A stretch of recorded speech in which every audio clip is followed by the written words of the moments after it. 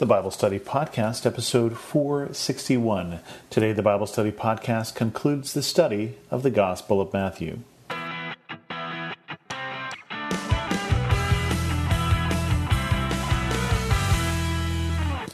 Welcome to the Bible Study Podcast. I'm your host, Chris Christensen. I apologize, the sound's going to be a little different today, but I brought an external microphone as I'm traveling here on 4th of July weekend, and it doesn't work with my computer, so I'm just using the simple earbuds. So, much to my surprise, we have come to the end of the Gospel of Matthew today, and I didn't see it coming, even though I should have.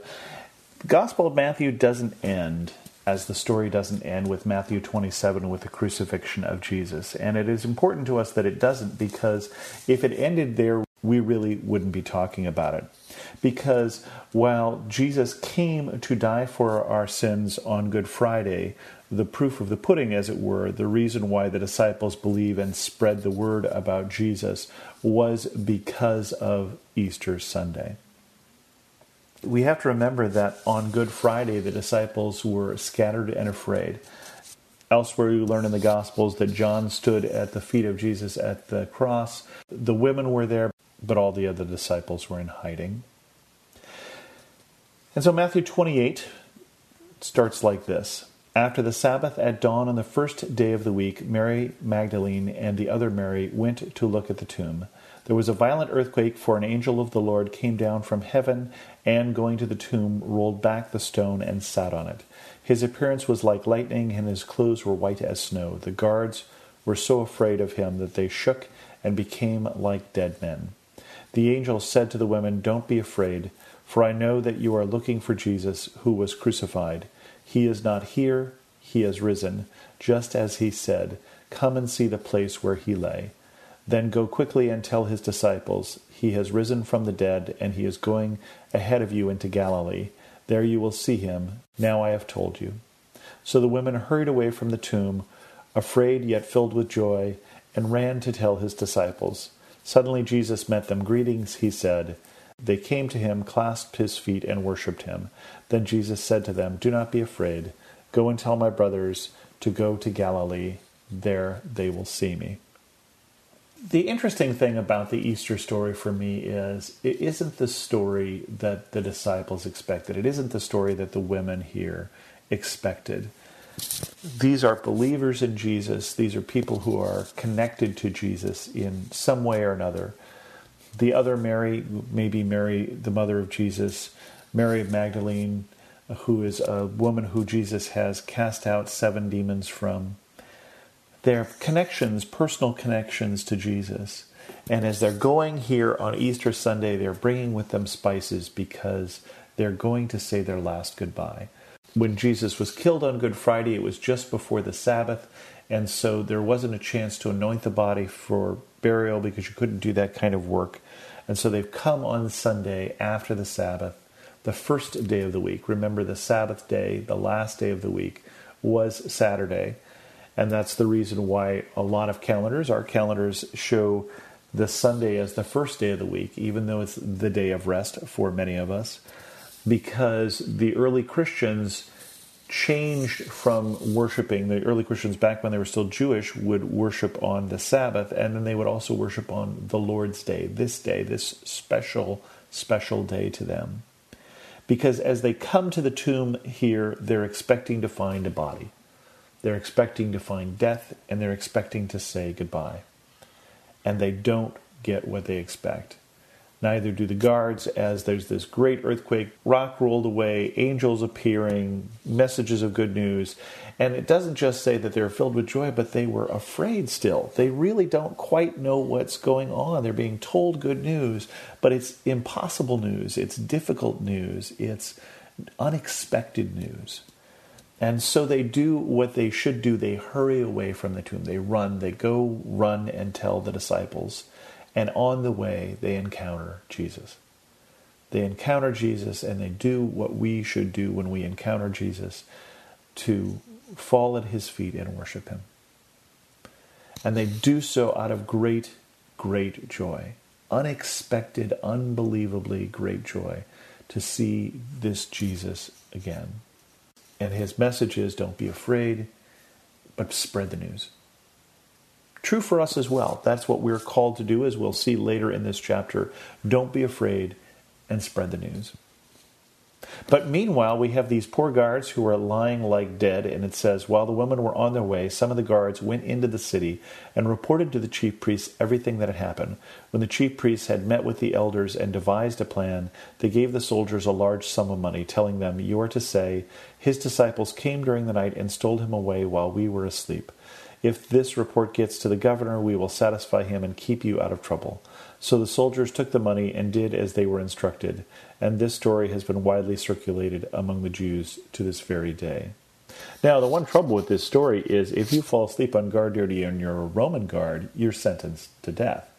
And so it's a tough sell to say we fell asleep on guard duty and this is what happened. And by the way, we know that his disciples came and stole them away even though we were asleep. I have a little trouble with that part of the story is how do you know who came and took the body if you were asleep? And if you weren't asleep, why didn't you stop them? But that's the story that they had to come up with. That's the story that they circulated. But the Gospel of Matthew, as I say, doesn't end even with the Easter story. It ends with this, the Great Commission. Then the 11 disciples went to Galilee, to the mountain where Jesus had told them to go. When they saw him, they worshipped him, but some doubted. Then Jesus came to them and said, all authority in heaven and on earth has been given to me. Therefore go and make disciples of all nations, baptizing them in the name of the Father, and of the Son, and of the Holy Spirit, and teaching them to obey everything I have commanded you. And surely I am with you always, to the very end of the age. A couple interesting things about this story, a very familiar commission, I would hope, the Great Commission, where we are told what to do next. Both the disciples are told and the church throughout eternity is told what to do next. Go and make disciples. Not just go and talk to people, but go and teach people and go and raise people up in the faith. As Jesus did, spend time with them and teach them and instruct them. It's interesting that the 11 disciples, remember Judas has killed himself, come to the mountain where Jesus told them they saw him, they worship him, just as the women did. But Matthew includes, but some doubted. Some people there of the disciples had some issues. This is all kind of hard to believe. And I appreciate the honesty of Matthew's statement here, that really it took us a while to get it.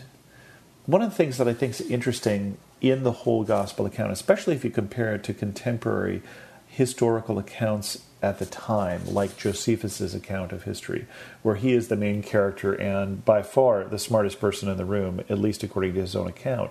When the disciples reflect on this story of Jesus, here that Matthew has concluded here in Matthew 28, he tells it warts and all. He tells about Peter denying Jesus. And of course, in Matthew's version, we don't get Peter reinstated. We have to look to the other Gospels for that. And he tells us about disciples who say things that don't know what they're saying. And he tells us the disciples had doubts. Because he was there, he remembers the whole story. And he wants to give us an honest impression that this is not their story, this is Jesus' story first. And then it becomes their story. And it becomes their story as people who are not perfect, who God has chosen to use. Right? I think that's one of the reasons he includes that is so we can understand that these are regular, normal people who God has chosen to use in great ways. And that's important for us to understand because this commission is made to regular, normal people like us. Go and make disciples of all nations, baptizing them in the name of the Father and the Son and the Holy Spirit, and teaching them to obey everything I have commanded you. And, by the way, you're not alone. You won't be alone. I'll be with you to the end of the age. With that, we end the Bible study of the Gospel of Matthew. Next week, I'm not quite sure what we're going to do. There has been some request to go through the book of Proverbs. I have to take a look at that because I'm not sure how good a study will be on Proverbs or how good a job I can do on a study of Proverbs. But that's one thought, or possibly get back to Psalms. If you have any suggestions or questions, send them to host@thebiblestudypodcast.com. Or better yet, leave a comment on this episode at thebiblestudypodcast.com. You can follow me on Twitter, Pinterest, or Instagram as Chris2X. And as always, thanks so much for listening.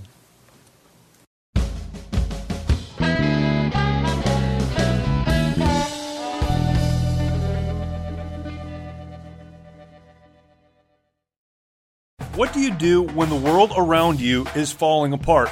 It's amazing to me how many people are breathing air. They're going about their business and doing the things you're supposed to do. But if you really ask them, they know that on the inside, they are spiritually and emotionally and relationally dead.